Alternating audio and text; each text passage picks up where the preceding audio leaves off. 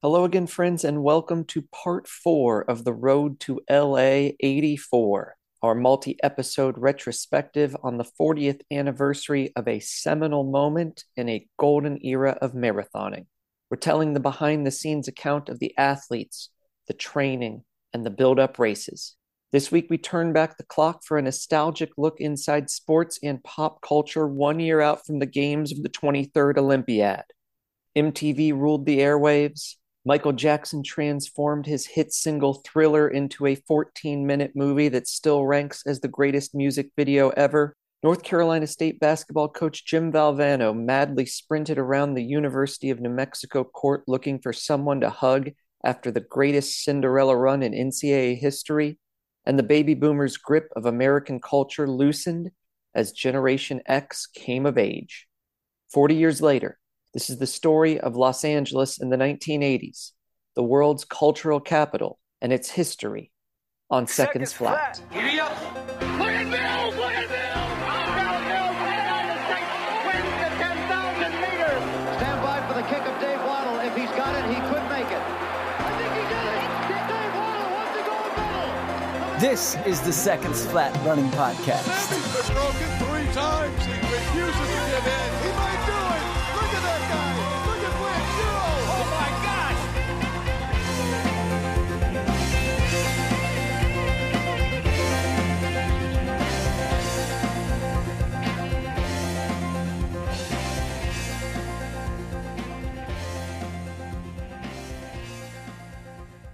Roll down the windows, put down the top, crank up the Beach Boys, baby, don't let the music stop. We gonna ride it till we just can't ride it no more. From the South Bay to the Valley, from the West Side to the East Side. Everybody's very happy because the sun is shining all the time. Looks like another perfect day. I love LA. The synthesizer-infused piano rock first release from Randy Newman's 7th studio album, Trouble in Paradise, flopped. In spring 1983, it didn't reach the Billboard Top 100 or cross the lips of famed DJ Casey Kasem on his American Top 40 radio countdown. Despite inspiration from Eagles drummer Don Henley and cameos by Grammy winners Fleetwood Mac and Toto, who had climbed to the top of the charts the previous year with a similarly geographically inspired hit, Africa, I Love LA appeared destined for commercial failure. Then just a year later, it became the sports anthem of the Golden State. The hook, I Love LA, with the response, We love it, echoing in the background, rang out through Southern California's stadiums and arenas. Hollywood stars Jack Nicholson and Dennis Hopper belted it out courtside at Los Angeles Lakers games. Soon the National Hockey League's greatest player, Wayne Gretzky, would come to LA and revitalize a dying franchise. The response to his on-ice artistry that ended in countless goals, I Love LA, playing over the public address system in the Great Western Forum. 40 years later, royalty checks still roll in for the septuagenarian Newman. Who can he thank? The Los Angeles Olympic Committee and Nike for an incessant ad campaign featuring sprints and jump star Carl Lewis and distance-running Golden Girl Mary Decker. A once nearly forgotten single redefined a place, an era, and a cultural state of mind. Randy Newman returned to fame with I Love LA as part of Los Angeles' second great awakening of sports culture. In the late 19th century, Los Angeles was a quiet, post-colonial town anchored in its past as the former regional capital of Mexican Alta California Territory. According to census data, in 1880, the city's population hovered just above 10,000 residents, dwarfed by more than 10 times over by its far more significant northern neighbor, San Francisco. The gold rush and subsequent connection with the East via the Transcontinental Railroad made San Francisco the crown jewel of the West and tiny LA an afterthought. But within half a century, the two municipalities' fortunes had flipped, and Los Angeles hosted the second Olympic Games on American soil. The first were an abridged version of the Olympics at St. Louis in 1904 as part of the 100th anniversary Louisiana Purchase Exposition. San Francisco suffered ruinous consequences from the great 1906 earthquake and fire. Call of the Wild author and Northern California native Jack London wrote after the trembler, "Not in history has a modern imperial capital been so completely destroyed. San Francisco is gone." The city rebuilt itself, and decades later, its storied universities became the center of the modern technological revolution spawning Silicon Valley. But the devastation intersected with ascending fortunes in Los Angeles. The City of Angels seized its opportunity, flourishing into the financial and cultural capital of the American West. An oil boom in the late 19th and early 20th centuries, combined with completion of the Los Angeles aqueduct supplying water to the region and Southern California's gorgeous Mediterranean climate to draw migrants from across the country. Soon LA annexed Hollywood. At the dawn of the Roaring '20s, 4 out of 5 films worldwide were made in Los Angeles. The romanticized bright lights, fame, and fortune of Tinseltown turned this once sleepy village into the envy and object of dreamers everywhere. Its population flew past 1 million with no signs of slowing down. The games of the 10th Olympiad at Los Angeles 1932 put an exclamation point on the city's rapid climb to world-class metropolis. Track and field competed in front of mammoth audiences at the 105,000-seat Memorial Coliseum. The U.S. dominated, taking 35 medals, 3 times more than its closest competitor, as Babe Diedrichson starred. She won gold in the 80-meter hurdles and javelin throw, and silver in the long jump, while setting 2 world records. Pouring on the Southern California charm, organizers awed athletes and guests with spectacular venues for track's endurance cousin, cycling. Road races followed the spectacular Pacific Coast Highway, perhaps the most famous and scenic route of the automobile era, south from Ventura County along the coast to Santa Monica. The Rose Bowl, famous for pink and purple-hued cotton candy sunsets over the San Gabriel Mountains at its eponymous New Year's Day college football game, was converted into a velodrome for track cycling races. Although several countries couldn't afford to send delegations due to collapsing global financial markets, LA 32 was an enormous success. The organizing committee raked in a substantial profit, U.S. athletes excelled, and the world at large perceived Los Angeles as apart from the mushrooming economic woes. Later in the 30s, Dust Bowl refugees fled the plains like Steinbeck's fictional Joad family in The Grapes of Wrath, searching for their own piece of the American dream and redemption of the human spirit. Depression-era jobless from eastern and midwestern cities joined the trek for California. As Steinbeck masterfully wrote, "Muscles aching to work, minds aching to create, this is man." Like the Summer Games, the orchards, factories, and film industry provided hope amid the worst economic downturn in American history. Depression turned to World War as the 30s rolled into the 40s, and Los Angeles emerged as a manufacturing center, producing ships and aircraft for the war effort. Another wave of immigrants swelled the city, and its boundaries poured east into the San Fernando Valley. Poor Southern African Americans, escaping the yoke of sharecropping and seeking industrial labor positions, flooded South Los Angeles. 2 distinct LAs developed, one of sunshine, the Beach Boys, and conspicuous wealth, and another of segregation and violence, yielding simmering racial tensions that boiled over not once but twice in the following decades. Fred Savage portrays teenage protagonist Kevin Arnold in the late 80s, early 90s sitcom The Wonder Years.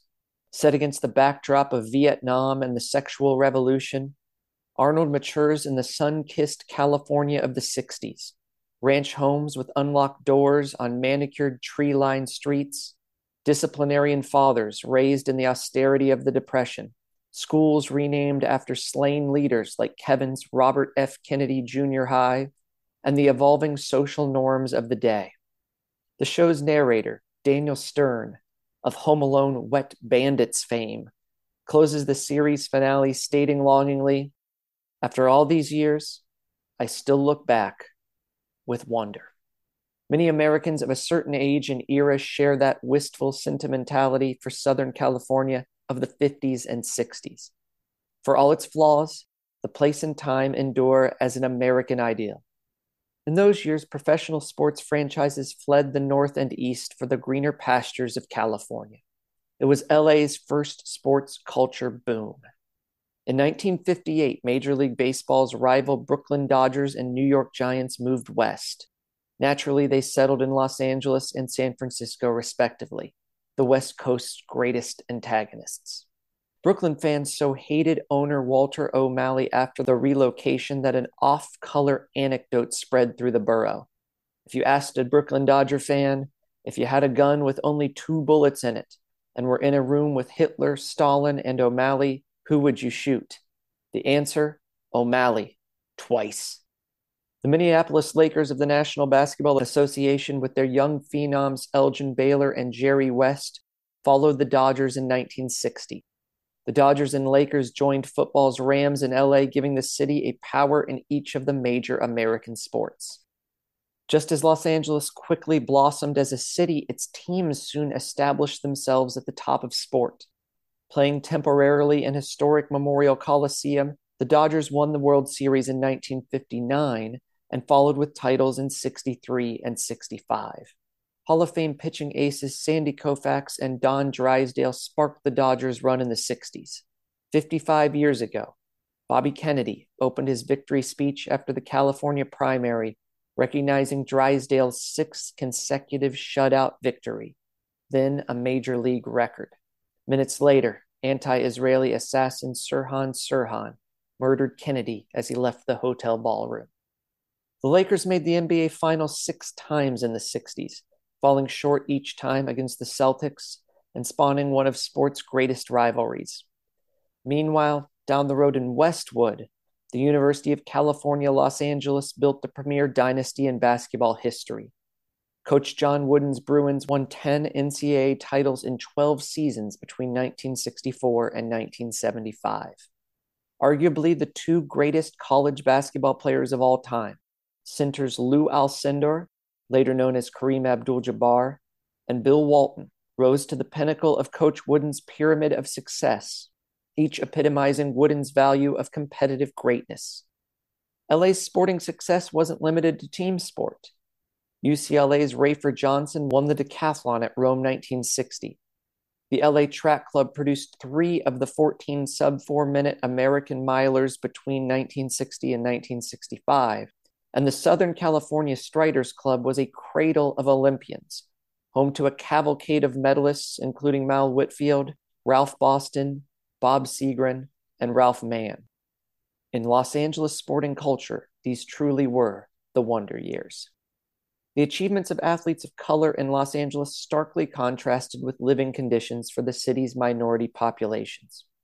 Racially restrictive housing covenants made home ownership impossible in many neighborhoods long after such practices were ruled unconstitutional.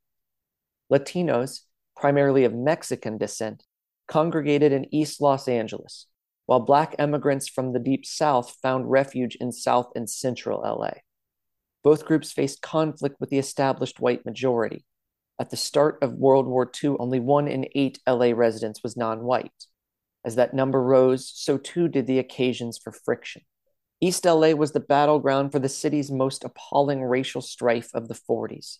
The vividly named Zoot Suit riots stemmed from the oddly combustible cocktail of wartime rationing and anti-Hispanic sentiment. Late on June 3, 1943, a pack of sailors visiting downtown LA engaged in a verbal, then physical altercation with several young Mexican Americans wearing zoot suits. The zoot suit was an ostentatious, colorful clothing trend first popularized in the African American community and later appropriated by a number of Southern California's ethnic groups. With war-era cutbacks in fabric consumption codified by the War Production Board, American servicemen saw zoot suits as a personal affront. Young people flaunting the zoot suit with its wide cut and excessive materials in defiance of the garment regulations. Accounts differ on who instigated the initial encounter, but there is no debate that the argument escalated into multiple days of rioting across the city. Encouraged by the news media and ambivalent law enforcement, servicemen, later joined by city residents, marauded the streets of East LA for several days, attacking and beating hundreds of Mexican Americans, LA's most populous minority group. Contemporary accounts castigated LA's Hispanic communities for the violence while barely mentioning the role of white mobs. After the fighting subsided, First Lady Eleanor Roosevelt spoke out for more thoughtful deliberation on the nation's pressing racial questions. In response, the Los Angeles Times called her communist and suggested she was the one sowing racial discord. 2 decades later, South Los Angeles erupted in violence. A powder keg ready to explode after years of injustices, both real and perceived. Police brutality, segregation, redlining, poor housing, lack of economic opportunity, needed only a spark to incite a conflagration. Marquette Frye failing a field sobriety test during a reckless driving arrest on August 11, 1965, should have been an inconsequential moment in California history. Frye's mother arrived at the site and chastised him. Her Buick was sent to the impound lot. Then the scene turned chaotic. She was shoved. Frye's brother attacked an officer. Backup officers wrestled Frye to the ground. Guns were drawn. The neighborhood rumor mill hastened to tragedy as stories of police beating a pregnant woman spread. Crowds gathered, and fueled by years of pent-up rage and the freedom of anonymity in a sea of hundreds, bystanders threw rocks, bottles, and pieces of concrete at officers. For the next week, fighting intensified, with the LAPD, LA County Sheriff's Department, and National Guard squaring off against protesters as a 46-square-mile area fell to looting, fire, and violence. More than 30 people died, over 3,000 were arrested, and property damage exceeded $40 million. The fallout expedited white flight into LA's burgeoning suburbs, a trend that spread nationwide after the long, hot summer of racial turmoil in 1967. And by the end of the decade, LA's white population represented only a 60% share of the 2.5 million residents. What boiled over in Watts slowly cooled, simmering under the surface, ready to spill over again in the 80s and 90s. The spring of 1978 was an unexpectedly monumental time in American sports. In April, a team of college all-stars gathered for a made-for-television barnstorming basketball event across the Southeast states known as the World Invitational Tournament. John Wooden, the Wizard of Westwood, had retired, and UCLA's dynasty faded away, replaced by Bob Knight's undefeated Indiana Hoosiers, and then in the 77-78 season, the resurgence of the tradition-rich Kentucky Wildcats, with Kentucky's Joe B. Hall as coach and games taking place in regionally loyal arenas. Wildcats littered the U.S. roster for the World Invitational Tournament. Final Four MVP Jack Goose Gibbons led the way, surrounded by his teammates. But the second team, scraping for minutes in the Wildcats' shadows, was where keen observers witnessed the future of American sports. An aw-shucks small-town boy from Indiana State and a charismatic teenage showstopper from Michigan State shared the floor in brief stretches. In those moments, we had our first taste of a round ball wizardry unlike anything seen before. God graced us with a pair of savants, so different in their upbringing and personality, yet equally transcendent with a 9.5-inch diameter inflated leather sphere in their hands. Larry Bird and Magic Johnson, their names inextricably linked for the next decade. They blended the ball handling and vision of basketball Jesus Earl the Pearl Monroe with the tireless motion and energy of John Havlicek and the strength and size of Jerry Lucas. Bird sprinkled in Jerry West's jump shot. Magic elevated Pistol Pete Maravich's showmanship and creativity. And we saw them together for the first time in the spring of 1978. Jackie McMullen captured those first flashes of brilliance in When the Game Was Ours. Bird grabbing a rebound in stride and seamlessly leading a fast break, the very thing Johnson made famous years later, while Magic filled the right wing. Across half-court, Bird looked left. Magic, dejected that he was an open target, missed, hesitated. Then Bird fired a no-look, behind-the-back rocket pass. Magic caught it, crossed over an unsuspecting Soviet defender, and returned the favor with a no-look over-the-shoulder feed. The virtuoso give-and-go performance then crescendoed. Almost at the instant the ball touched Bird's hands, he tapped it back to Magic. The last line of defense stumbled. Johnson laid the ball off the glass into the rim. In those seconds, basketball fans saw the future. A year later, the two stars met for the national championship. Soon after, the Los Angeles Lakers picked Magic Johnson with the first overall selection in the NBA draft. He was the cornerstone of the next LA sports dynasty, Showtime, and, along with Bird and the Lakers-Celtics rivalry, drove American sporting culture of the 80s. An implicit cultural fissure lurked in the background of their competitive friendship. The great white hope versus the bombastic African-American showman. Wealth, fame, excess, success, with an underlying socioeconomic tension. That was 1980s LA. In May 1978, the International Olympic Committee awarded the '84 Summer Games to Los Angeles. It was a watershed event for the IOC. We hadn't seen the Olympic Games on American soil since the last LA Games in 1932. Numerous failed bids happened between 32 and 84, most notably Detroit's 5 attempts culminating in a runner-up finish to Mexico City 1968. After the terror attack at Munich 1972 and financial disaster of Montreal 76, the IOC faced scrutiny in its often corrupt selection process. The pressure to have a successful, profitable, sustainable games only increased after the 1980 Moscow boycott. The pressure on Olympic athletes swelled in kind. While outsiders see the Summer Games as a quadrennial endeavor, for a marathoner, it's about peaking once in an 8-year cycle. Under normal circumstances, Joan Benoit, Greg Meyer, Bill Rogers, and Alberto Salazar had only one shot at Olympic glory between autumn 1980 and spring 1988. Once the Carter administration initiated Moscow boycott plans, the pressure and focus intensified. Los Angeles was the only shot at marathon gold for our greatest generation of marathoners. Carrying Frank Shorter's torch came down to one 26.2-mile race in the sweltering California summer heat. 1978 brought Bird and Magic together for the first time and brought the Summer Games to LA.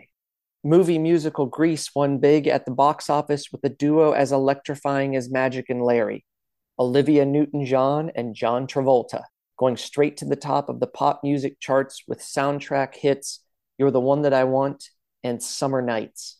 Audiences got their first taste of Reese's Pieces while watching Grease in theaters. Kenny Rogers taught us when to walk away and when to run in his mega hit, The Gambler. And the first season of TV action drama Chips let us ride along with motorcycle officers Ponch and John on Southern California's sprawling, sun-drenched highways. Fast forward to the early 80s, and LA reigned as the city of champions. Magic Johnson took the NBA by storm, opening the new decade with one of the greatest performances in basketball history. Normally a point guard, the 6'9" Johnson started the deciding 6th game of the NBA Finals at center in place of the ailing Kareem Abdul-Jabbar, took the opening tip-off, played all 5 positions, and delivered 42 points, 15 rebounds, and 7 assists. Most Americans didn't see Magic's transcendent performance. The NBA of the 70s had fallen out of public favor, and professional basketball was then a regional sport. Drug use ran rampant among players, and for much of Middle America, the league appeared too urban and too dark-skinned. Magic and Bird were changing the racially charged narrative with their extraordinary play, but they needed time and a broader audience. Game 6, played on a Friday evening in prime time, was broadcast on tape delay at 11:30 p.m. in nearly every major market. Reruns of hit shows The Dukes of Hazzard and Dallas aired instead. Johnson's championship-winning effort helped force network television's hand. Sports fans wouldn't settle for old soap opera episodes of Texas oil tycoons Bobby and J.R. Ewing. They demanded seeing the greatest athletes in the world live. In 1981, Bird's Celtics won the title. In '82, Magic grabbed his second crown. By that point, CBS covered the entire NBA Finals live, and Magic and Bird had forever changed the sports landscape. Fittingly, a Mexican pitcher for the Dodgers captivated the sports world in 1981 when Fernando Mania swept LA. Fernando Valenzuela, a rookie from Sonora, started on the mound opening day and raced to an 8-0 early season record with 5 shutouts. As he warmed up, the speakers at Dodger Stadium in Chavez Ravine blared ABBA's 1976 best-selling single, Fernando. The Dodgers won the World Series over the Yankees, and en route, Valenzuela became the only player ever to win both Rookie of the Year and the Cy Young Award as best pitcher in the same season. That month abroad, military gunmen assassinated Egyptian President Anwar Sadat, and Iranians elected Ayatollah Khamenei as their new leader. Domestically, in a decade of pop culture dominated by movie soundtracks, yacht rocker Christopher Cross topped the Billboard Hot 100 with the theme song from rom-com Arthur.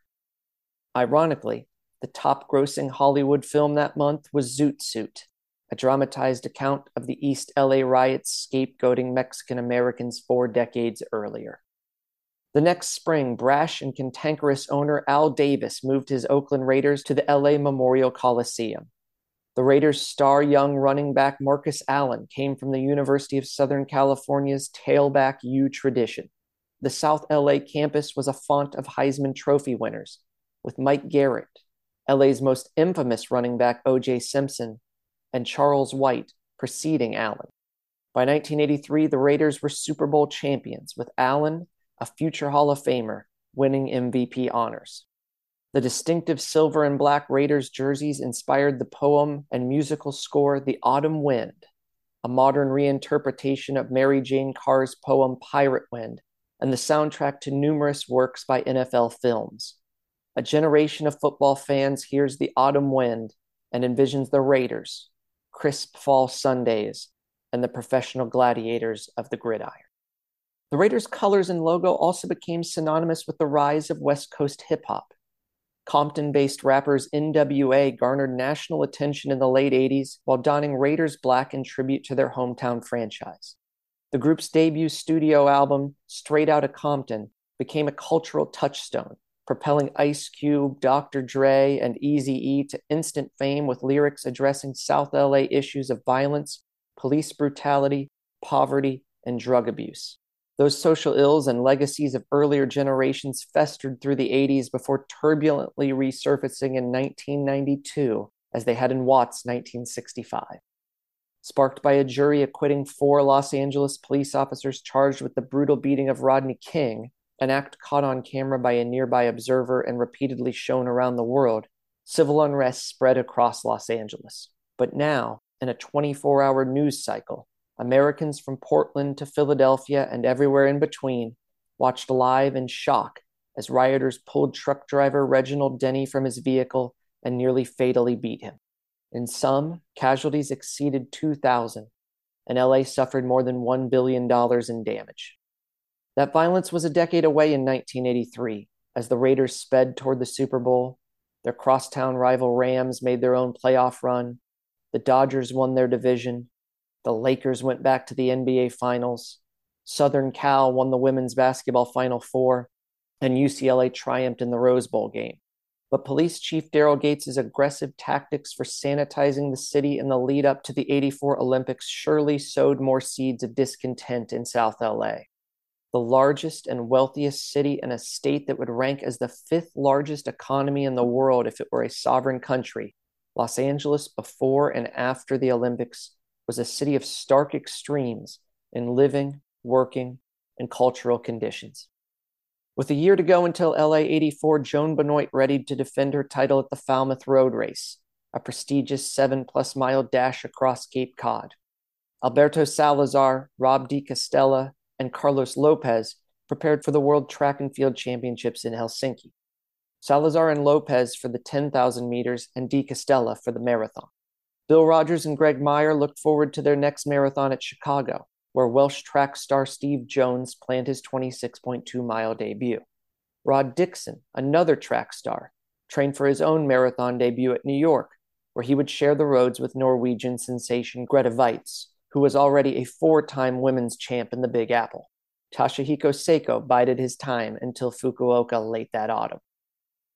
As the LA 84 marathon hopefuls logged miles that summer, the Police commanded FM stations with their new hit, Every Breath You Take, and Irene Cara's #1 smash, Flashdance, What a Feeling, had theatergoers dancing in the aisles.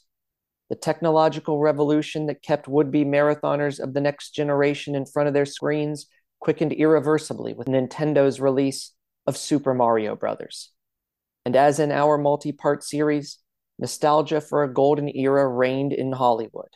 The Big Chill brought together baby boomers accepting the realities of aging, failed relationships, financial trouble, friends lost, with the backing of an epic soundtrack of 60s music produced by Motown Records. We'll jump back into the training and racing of summer 1983 in the next episode of our Road to LA 84 series. August through October 1983 went a long way in separating the wheat from the chaff, the medal contenders from the hopefuls who were only pretenders. Next stop, the inaugural Track and Field World Championships. We look forward to sharing that story in Part 5 of the Road to LA 84 on Seconds Flat.